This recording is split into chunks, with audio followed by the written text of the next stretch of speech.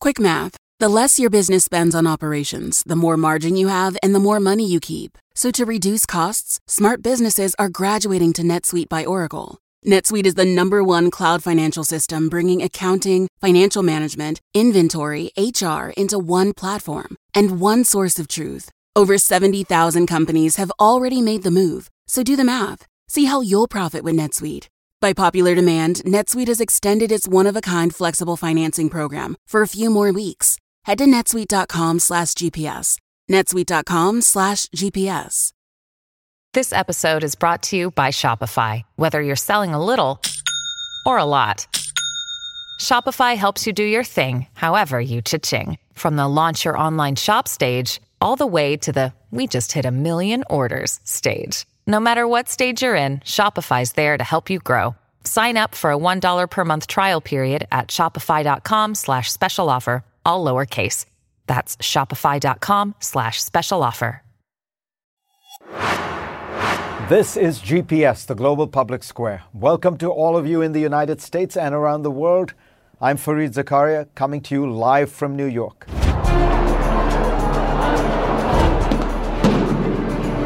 We'll start today's show with the problem with American policing. George Floyd, Philando Castile, Michael Brown, Breonna Taylor, all African American, all dead at the hands of police. Why does this story never seem to change? I will talk to the former Secretary of Homeland Security, Jay Johnson.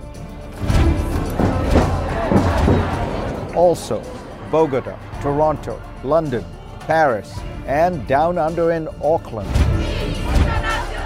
Cities around the world have come out to protest the death of George Floyd. How did the American anger go global? And before the protests, there was the pandemic, and COVID is killing African Americans disproportionately. Harvard's David Williams explains why.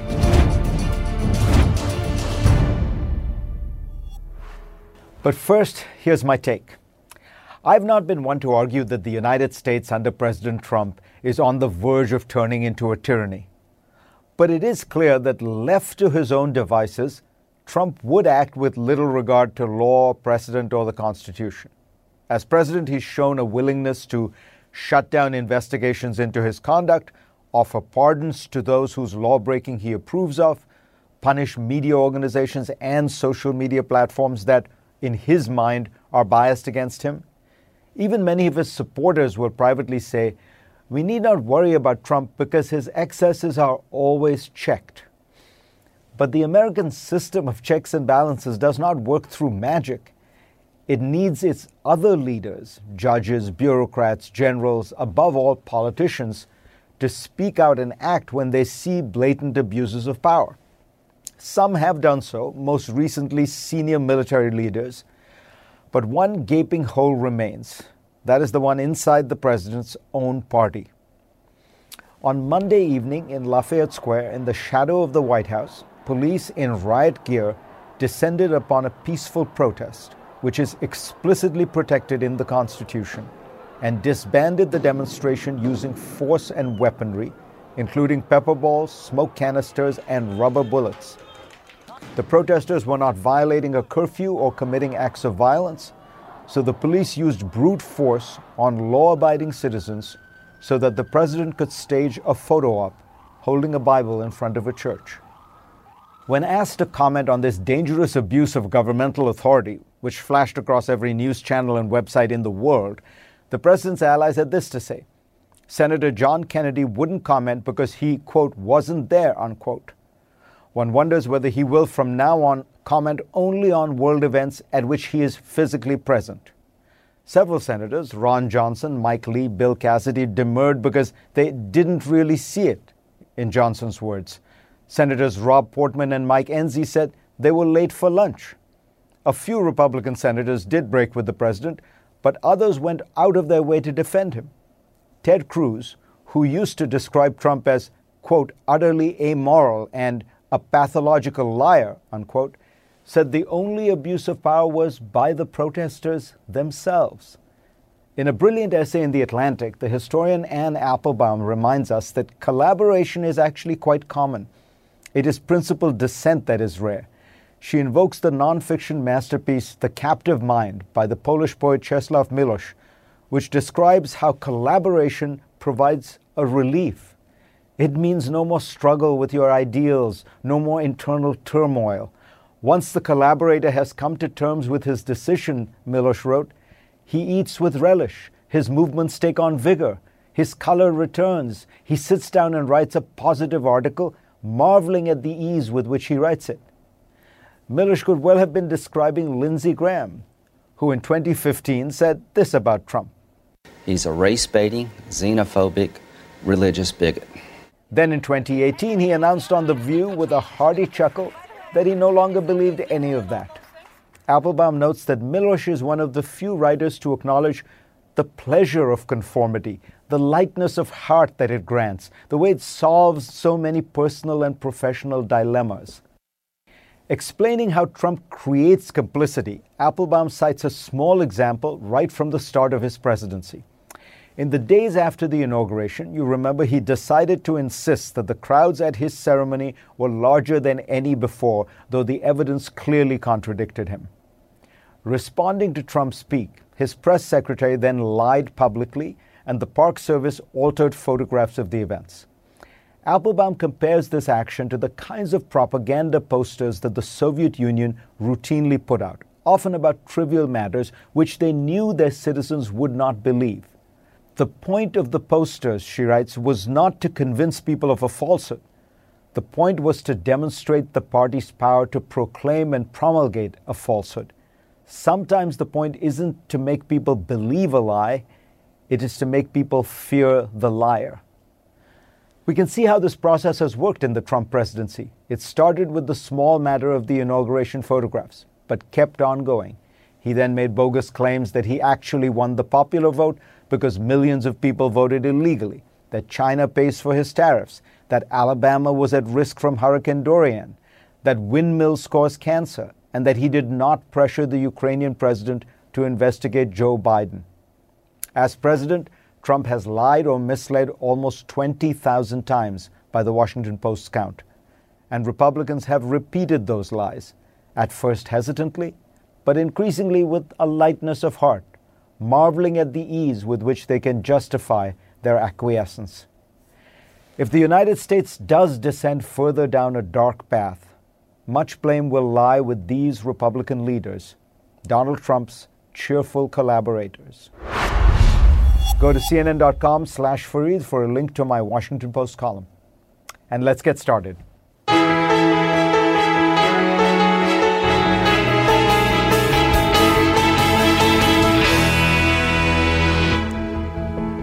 Let me bring in the former Secretary of Homeland Security, Jeh Johnson, to talk about all of this.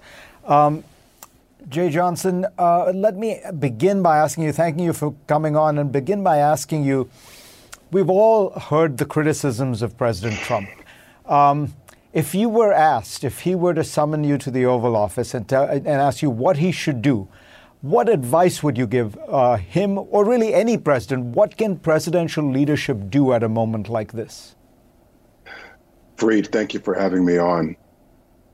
Fareed, in my lifetime, I think the finest example of presidential leadership was March 1965, when in the wake of Bloody Sunday, Lyndon Johnson, a white Southerner as president, went to a joint session of Congress and proclaimed, "We shall overcome," and literally embraced the words of the civil rights movement.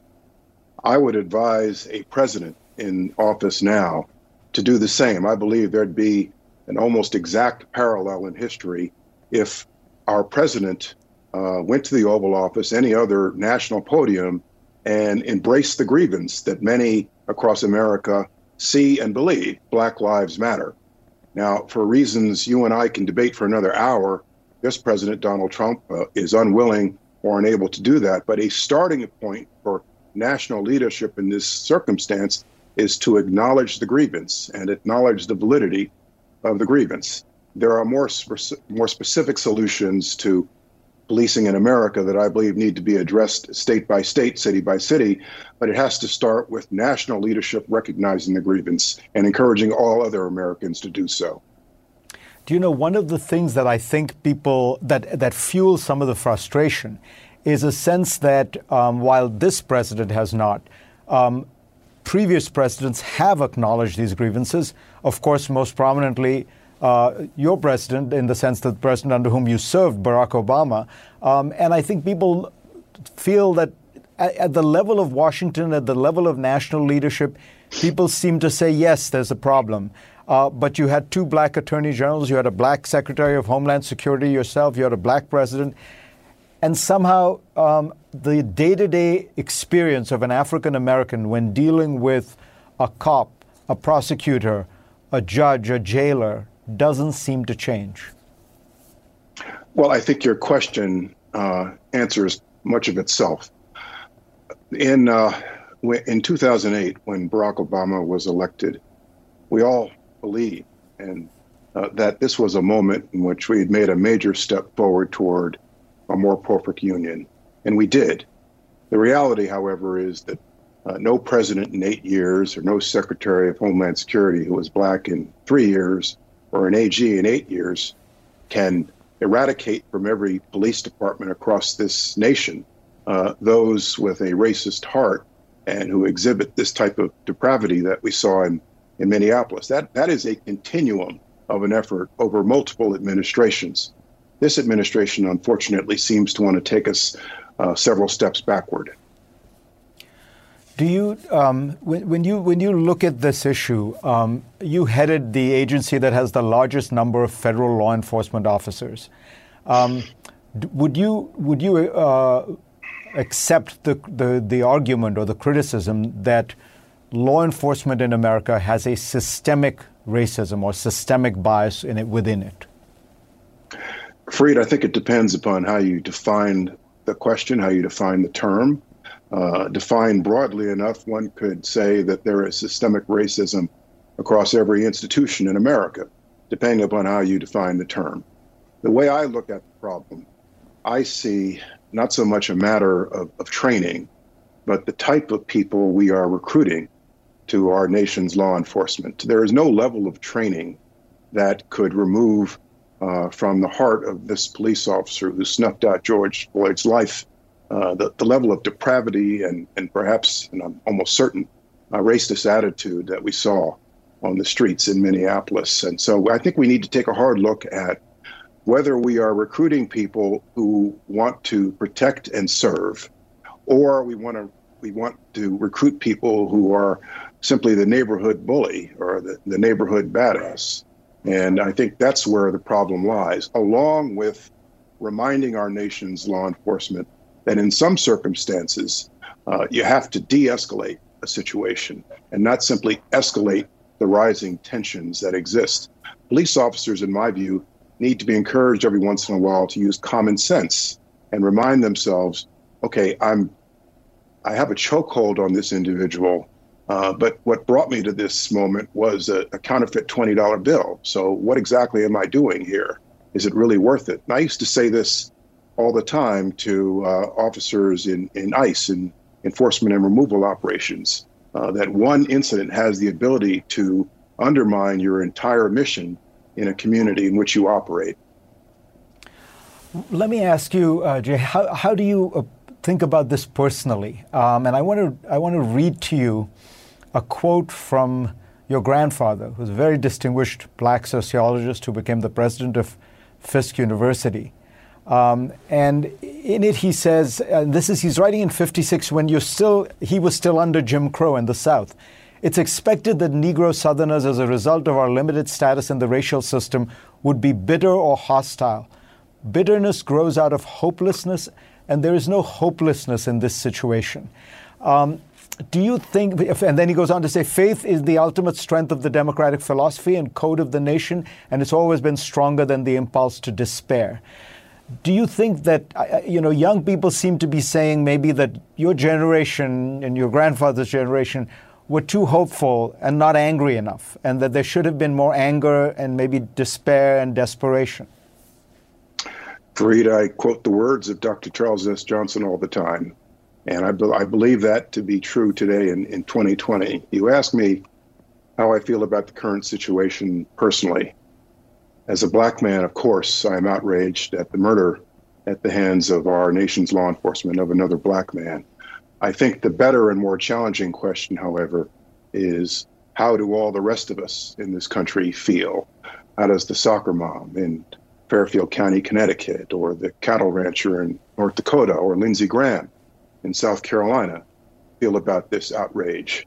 Minneapolis is not a black problem. It is an American problem. Equality before the law is as American as the flag. And so we will have change when all Americans come to realize that this is a problem and that black lives do matter. And so I take to heart my grandfather's words, and I continue to believe in them as representative of the character and fiber of our nation. Jay Johnson, pleasure and honor to have you on, sir. Thank you, Fareed. Next on GPS, the protests against the death of George Floyd have gone global. How did that happen? It isn't just American cities that are protesting the death of George Floyd. It's London, Paris, Auckland, and Perth, Cape Town, Nairobi, Rio, and Buenos Aires. How did the American anger go global? Joining me now are Ben Judah and hopefully Nasreen Malik will join us shortly. They are both journalists and authors. Ben, when you look at this, how do you square it with the idea of what we've been hearing about, which is the sort of decline of American power? Has America declined, but somehow yet has the power to inspire? I think it's very important to remember that a political empire and a cultural empire are not the same thing, and they've never been the same thing historically. Indeed, if we look back at the decline of the Roman Empire, political decline set in the Roman Empire a good 200 years before the eventual eclipse of the dominance of Roman culture. And one could say that Roman culture is still with us to this day.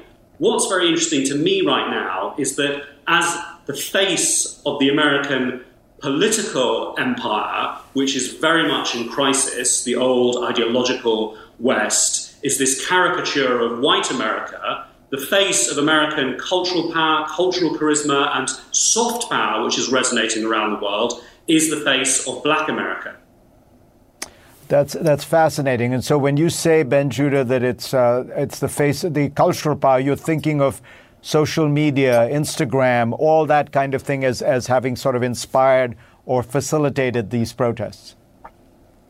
I think the key thing to remember is that this is a social media phenomenon. We live in an age of social media politics. We live in an age where politics has been dominated in a lot of ways over the last 15 years by sudden, leaderless social media protests from Egypt to Russia to Ukraine to France. And Instagram as a platform is dominated by America. Its charisma is culturally American. And at the heart of that is black American talent, black American artists and celebrities, which millions of people around the world look up to. So if we look at Britain, France and Germany, these are all countries with roughly or just over 20 million active Instagram users. They've been exposed from the beginning to the protests and been inspired by what they've seen there.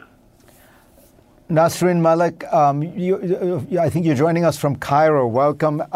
How much of this is an anti-Donald Trump protest, or is that reading too much into it? Does Trump figure in these protests around the world? I think he does figure, but only figures as a response as opposed to a trigger. There's kind of two stages to the current wave of protest. One was a spontaneous one that has no relation to Trump or the administration, or indeed the sort of awakening of far-right energy in the US at the moment. But I think the response of Donald Trump and his administration and the security forces and the police has poured oil on the flame and has really triggered a much more intense reaction. And so I think there is a Trump angle, but it wasn't what triggered the protests in the first place. Ben, is there a common element to these protests? Are they about Floyd, about racism in general? How would you describe it? Because it feels like a moment like the 60s where suddenly these protests are erupting all over the world. Over the last 5 years, we've seen a rise in far-right nationalism across many of the countries where the protests are taking place. In many ways, there's been a contest across the kind of greater Western world between national populists and between post-nationalists cutting through our culture. And if we look at France, where there have been large protests, this is a country where, in recent polling, Marine Le Pen is around 40%. If we look at Germany, there's been a long run of high polling over the last few years of the AfD far-right party. And in the UK, there's a big sense amongst the protesters that their voice hasn't been heard in a country that voted for Brexit. So I think that there is a common awakening and desire to stand up amongst millennials and Gen Z against that wave that began in 2016 and may well have crested. Nasreen, you're coming to us from Cairo, and I'm interested in what that region's, to the best you can sense it, response is, because there, of course, you had these extraordinary protests called the Arab Spring that then turned into an Arab winter with civil war chaos and the return of dictatorship in many countries. Is there still hope there? Well, I mean, there's two parts to that answer. One is the fate and the treatment of Black people in the Middle East, North Africa is really poor. And any solidarity from this part of the world with African Americans is to be taken with a huge pinch of salt. There's loads of issues with sort of Arab on Black racism, particularly from sub-Saharan Africa, in North Africa. The second part is that I think the Arab Springs experience and what Ben was saying earlier about the sort of potential of social media to bring people together and be a revolutionary force, I think it's a really good salutary tale as to how we can get carried away in all these narratives about youth and technology and globalization that are going to sweep away the old order. But what actually happens is the old order comes back fighting even stronger and you get a sort of dictatorship redux. And so I think the comparisons are not that many, but that the one that I think is accurate is that we need to be a little bit careful in over-investing in the promise of social media and youth and technology, because the establishment is actually far more powerful than all of these things put together. Fascinating conversation. Nasreen Malik, Ben Judah, thank you for coming. Next on GPS, some in law enforcement themselves admitted American policing today has serious flaws. What exactly is the problem, and is there a solution? I'll talk to Shaila Dewan, who covers policing for the New York Times.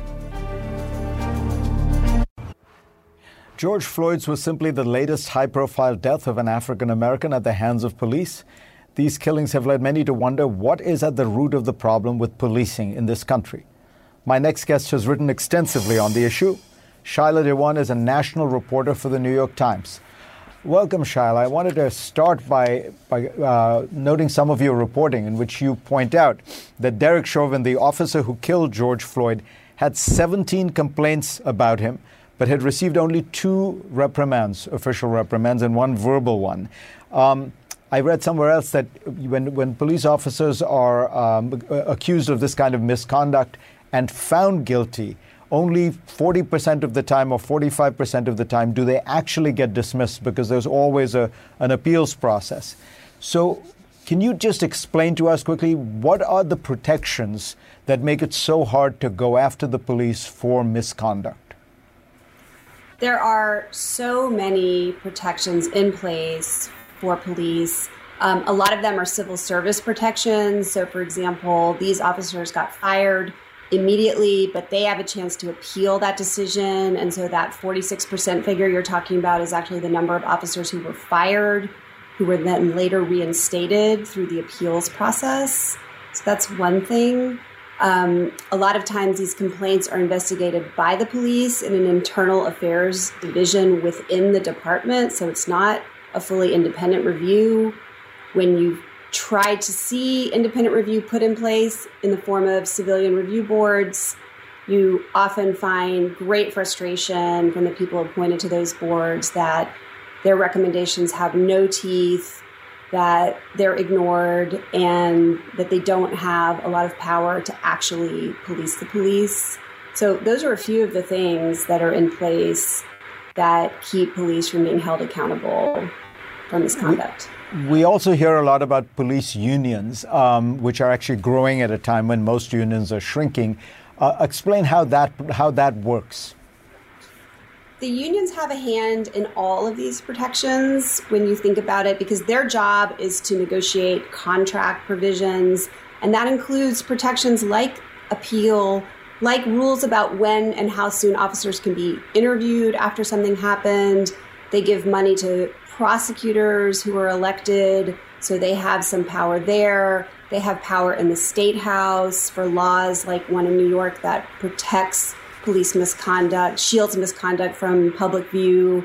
So the unions are quite often fomenting conflict between the rank and file and the leadership.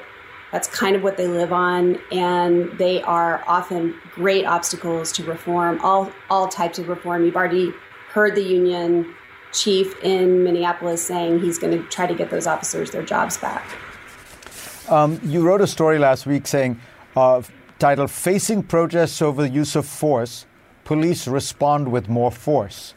And I think a lot of people watch these videos where the police seem to be dealing with peaceful protesters using an extraordinary amount of force. And I'm always struck by this when, there's this great onus on the protesters that they must always be peaceful and nonviolent, with which I agree.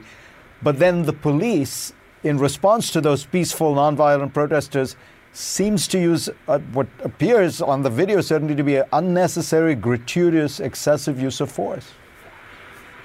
That's right. And I think this is one of those deja vu moments that is happening here, because not only are we seeing another Black man die saying, "I can't breathe," but also after the Ferguson protests, the federal government reviewed the response and said that the police there unnecessarily upped the ante, escalated the violence, and kind of created some of the unrest themselves. So we know this. We already have learned this lesson, and yet you still see the police responding with these phalanxes of cops in riot gear with their batons. And then, of course, you see these individual scenes play out of conflict between officers and residents that are very hard to watch. And I do think that it's important to point out that mass crowd control and mass demonstrations are one of the most difficult, if not the most difficult situation that police departments have to deal with. That they have to calibrate how much force and what type of response is needed, and crowds are very unpredictable. So this is not an easy situation, but we are seeing that lessons learned are not sticking. Well, and to add to it all, there are 18,000 police departments in the country that would have to reform, simultaneously almost. Shaila Dewan, pleasure to have you on. Really enjoyed your reporting. Thank you. Next on GPS, before the unrest over the death of George Floyd, the coronavirus was taking up all of the headlines and our attention. Why that crisis, the pandemic, disproportionately affects African Americans too. When we come back. In early April, Louisiana Governor John Bel Edwards made a stunning announcement. He said that at the time, 70% of the coronavirus deaths in his state had been African Americans, who only make up about 30% of the state's population. Today's nationwide numbers show great disproportionality. African Americans account for 23% of all COVID deaths in the United States, even though they make up just 13% of the population. That means their death rate is almost double what it might be. The question is why? My next guest, David Williams, has the answers. He is a professor of public health at Harvard. Welcome, David. So explain simply, what is it that is producing this disproportionate death rate for African Americans? Thank you. Great question, and it's good to be here with you today. I think the important point to remember is that the pattern we see with COVID for African Americans, we've seen for more than 100 years for every major leading cause of death in the United States. So it's true for heart disease, it's true for diabetes, it's true for infant mortality, it's true for hypertension. Across the board, we see this pattern. So it's not a new pattern, it's just that COVID-19 has shown a bright light on a pattern that has existed for a long time, and we have not done as much as we could to make a difference. What drives it? In virtually every country of the world, the strongest predictors of variations in health are income and education. African Americans have markedly lower levels of income than whites. The latest data from the Census Bureau shows for every dollar of household income white households receive, Black households receive 59 cents, Latino households 72 cents. Importantly, the Black-white gap in income today, that's 2018 data, is identical to the Black-white gap in income in 1978. You heard me correct, I didn't misspeak. I said 1978, the peak year of the gains from the civil rights policies and the anti-poverty policies of the 60s and 70s. Most of my students think we have made a lot more progress on closing the economic gaps in the United States. And as bad as the income data show, they understate the extent of racial differences in economic circumstances, because income captures our wages, the flow of resources into the household. Wealth captures our assets, our economic reserves, our cash in the bank. And for every dollar of wealth that white households have, Black households have 10 pennies and Latino households have 12 pennies. You said that in America, your zip code is a better predictor of your health than your genetic code, because the neighborhoods actually and their health and wealth matter a great deal. That's correct. I'm not the only one who says that. Most public health experts in the U.S. today say that. Why do we say that? Because where you live in these United States, for most people, determines where you go to school, determines the quality of education, determines your preparation for higher education, determines your access to good jobs later in life. Where you live determines the quality of neighborhood and housing conditions, determines the extent of exposure to physical, chemical, toxic substances, determines the quality of city services, determines whether it's easy to exercise in your neighborhood and whether you have access to places where you can get fresh fruits and vegetables. So most of the factors that drive health are powerfully patterned by place. In many metropolitan areas in the United States, there's as much as a 20 to 25-year gap in life expectancy from one neighborhood to another that's just a few miles away. When we think about the kind of events of the last few weeks, and you think about the life of say, young African-American men in their encounters with law enforcement, dealing with the kind of inequities you're describing, you have done research that actually can almost quantify the level of stress that this kind of discrimination or inequity causes, and then how that stress impacts one's health. That's correct. And I'll talk about three kinds of work that I have done. Number one, relevant to the current conversation, I, with other colleagues, published a paper 2 years ago where we looked at every police killing of African Americans and whites in the United States, and over a 3-year window. And then we looked at the mental health of the population in every state in the United States. And we linked these two databases together. And we were able to document statistically that every police killing of an unarmed African American led to worse mental health, not just for the family and friends, which would be understandable, but for the entire Black population in the state in which it occurred for the next 3 months. So we are showing the long-term impact and the community level impact on these. And importantly, it wasn't every police killing that did that. It was only police killings of unarmed Black people that led to that outcome. It's the perception that action was unjustified and unfair that seemed to be the aspect of it that drove these worsening mental health for the population. More broadly, I've done work on developing measures to capture the stress of discrimination. These police killings, there are about 60 police killings of an unarmed black male on average each year. So there are lots of other things that affect African Americans in their day-to-day life. Let me tell you about one of the measures. It's called the Everyday Discrimination Scale, and it captures the extent to which people are treated with less courtesy or respect than others, receive poorer service than others at restaurants or stores. People act as if you're not smart. People act as if they're afraid of you. Little indignities on a day-to-day basis. But what the research shows, that people who score high on everyday discrimination have worse physical health, worse mental health. For example, pregnant women who report everyday discrimination during their pregnancy give birth to lower birth weight infants.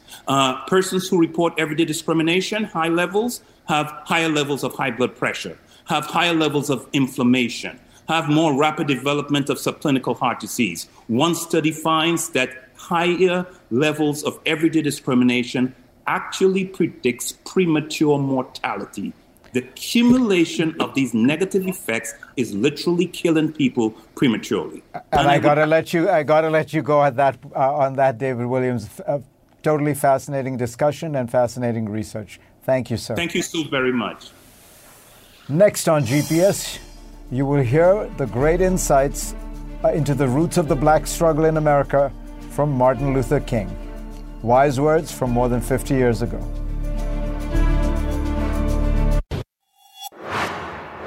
My book of the week is Brian Stevenson's Just Mercy. We had Brian on last week, and I've recommended this book before. But if you want to read just one book to help you think about the events of the past few weeks, this is the one I would recommend. It documents the unfairness of the American criminal justice system, but it does so with extraordinary balance and empathy and even grace. It's a wonderfully written book. For the last look, I wanted to address a question that many people have asked me one way or another, especially people who live outside the United States. The question is simple. Why is it that blacks seem to have such difficulty moving ahead in America? Don't other ethnic groups also face discrimination? Don't they also have to deal with poverty and exclusion? This came to mind recently when I watched a short clip of Martin Luther King being asked that very question during a television interview in 1967. In 2 minutes, he brilliantly and eloquently answered the question. He explained that blacks are unique in being the only ethnic group that was brought to America involuntarily in chains. They labored as slaves until finally in 1865 they were freed. But even then, while a massive number of Europeans were coming into the country and receiving land in the Midwest and West, African-American slaves, despite having worked for 250 years in America without ever being paid, received little to help them get on their feet. I would add to this the willful destruction of the black family through much of American history. Because slaves were not treated as human beings but property, the law did not recognize their marriages nor even their rights over their children. Families were routinely and forcibly broken up. After 250 years of slavery came 100 years of state-sponsored discrimination, and then civil rights. But soon began what Michelle Alexander has called the new Jim Crow, a system of policing and mass incarceration that has made it so that a black man in America has a 1 in 4 chance of being incarcerated in his lifetime. This is according to the Sentencing Project estimates. Martin Luther King also put an emphasis on the psychological damage that was done. To maintain slavery and segregation, there had to be an ideology of white supremacy, one that left lasting effects on both blacks and whites. Here is King summing up his points. Emancipation for the Negro was really freedom to hunger. It was freedom to the winds and rains of heaven. It was freedom without food to eat or land to cultivate, and therefore it was freedom and famine at the same time. And when white Americans tell the Negro to lift himself by his own bootstraps, they don't look over the legacy of slavery and segregation. I believe we ought to do all we can and seek to lift ourselves by our own bootstraps, but it's a cruel jest to say to a bootless man that he ought to lift himself by his own bootstraps. And many Negroes, by the thousands and millions, have been left bootless as a result of all of these years of oppression and as a result of a society that deliberately made his color a stigma and something worthless and degrading. And that is why the situation for blacks in America is different. Thanks to all of you for being part of my program this week. I will see you next week. I'm Dr. Sanjay Gupta, host of the Chasing Life podcast. In honor of our 10th season, we want to hear from you.